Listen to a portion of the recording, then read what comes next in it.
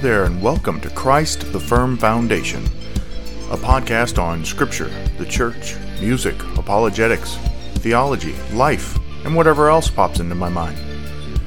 But all of it centered and founded securely on Christ, our firm foundation. I'm your host, Brandon Soche, and thanks for coming along for the ride.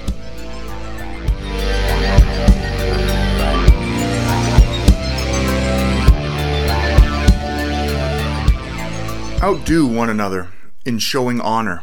Romans 12, verse 10. Merriam-Webster defines honor as a good name or public esteem, a showing of usually merited respect, or a gesture of deference.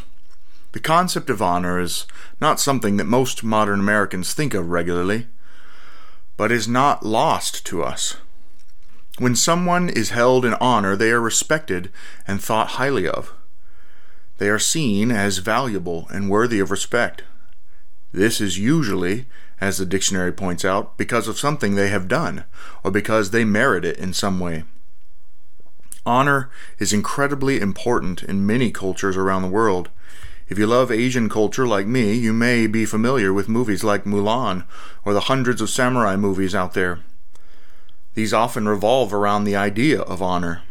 In Mulan, a young woman risks her life for the honor of her family, going to war and impersonating a soldier to prevent her father from dying, or worse, admitting his inability to serve the army, which would bring ultimate dishonor upon their family name. This concept of honor was also incredibly important in the cultural world in which the Bible was written. One of the 10 Commandments is to honor your father and mother. The book of Proverbs speaks in myriad ways about the importance of honor, ways to obtain honor, ways to avoid dishonor, etc. God is to be honored above all. We understand that some deserve honor because of their position or rank or achievements. But Christianity is unique among religions in the area of honor. Our founder, our God, our King, our Christ, sought no honor in his earthly life. He socialized with the least honorable people in society. He died the most dishonorable death possible in his cultural context. Crucifixion was a statement to the community that the person dying by it was a shameful individual who not only deserved to die but deserved to be hated and should be held in disgust and shame. However, Jesus was vindicated. He was raised from the inglorious, dishonored grave and exalted to the highest place of honor. Philippians 2 says, "He humbled himself by becoming obedient to the point of death, even death on a cross. Therefore God has highly exalted him and bestowed on him the name that is above every name, so that at the name of Jesus every knee should bow in heaven and on earth and under the earth, and every tongue confess that Jesus Christ is Lord, to the glory of God the Father." We as Christians are called to have the same mindset Jesus had, and we're called to consider others more important than ourselves. Philippians 2:3. We know that the highest and most honorable person ever to exist humbled himself below everyone and everything in order to pay for our sins and give us new life. So we are called to have the same attitude. We are called to outdo one another in showing honor. We should seek to show respect and deference to our fellow believers. We should seek to put their needs and their interests above our own.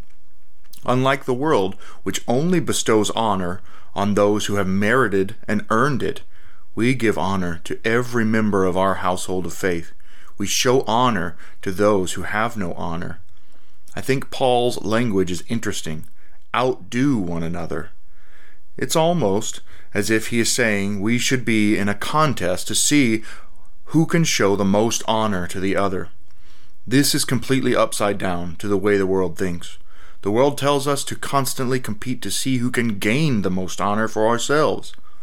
But that is not the Christian way. We are to seek to show as much honor and respect to our brothers and sisters in Christ as we can. So this week, think of how you can apply this principle in your daily life. How can you show honor to your fellow Christians? How can you outdo each other in showing honor? And remember, Christ Jesus died without honor. He died and rose to give honor to those who had none. He died for you and for me. He died for the least and the last, the most wretched of the world, to be exalted as fellow heirs of the universe with him. Let that encourage you this week as you show honor and respect and love to fellow Christians. Christ died for them too, just as much as for you. They are heirs of the universe too. They're VIPs of the highest class. Thanks again for listening to Christ the Firm Foundation. I hope this podcast has been a blessing to you.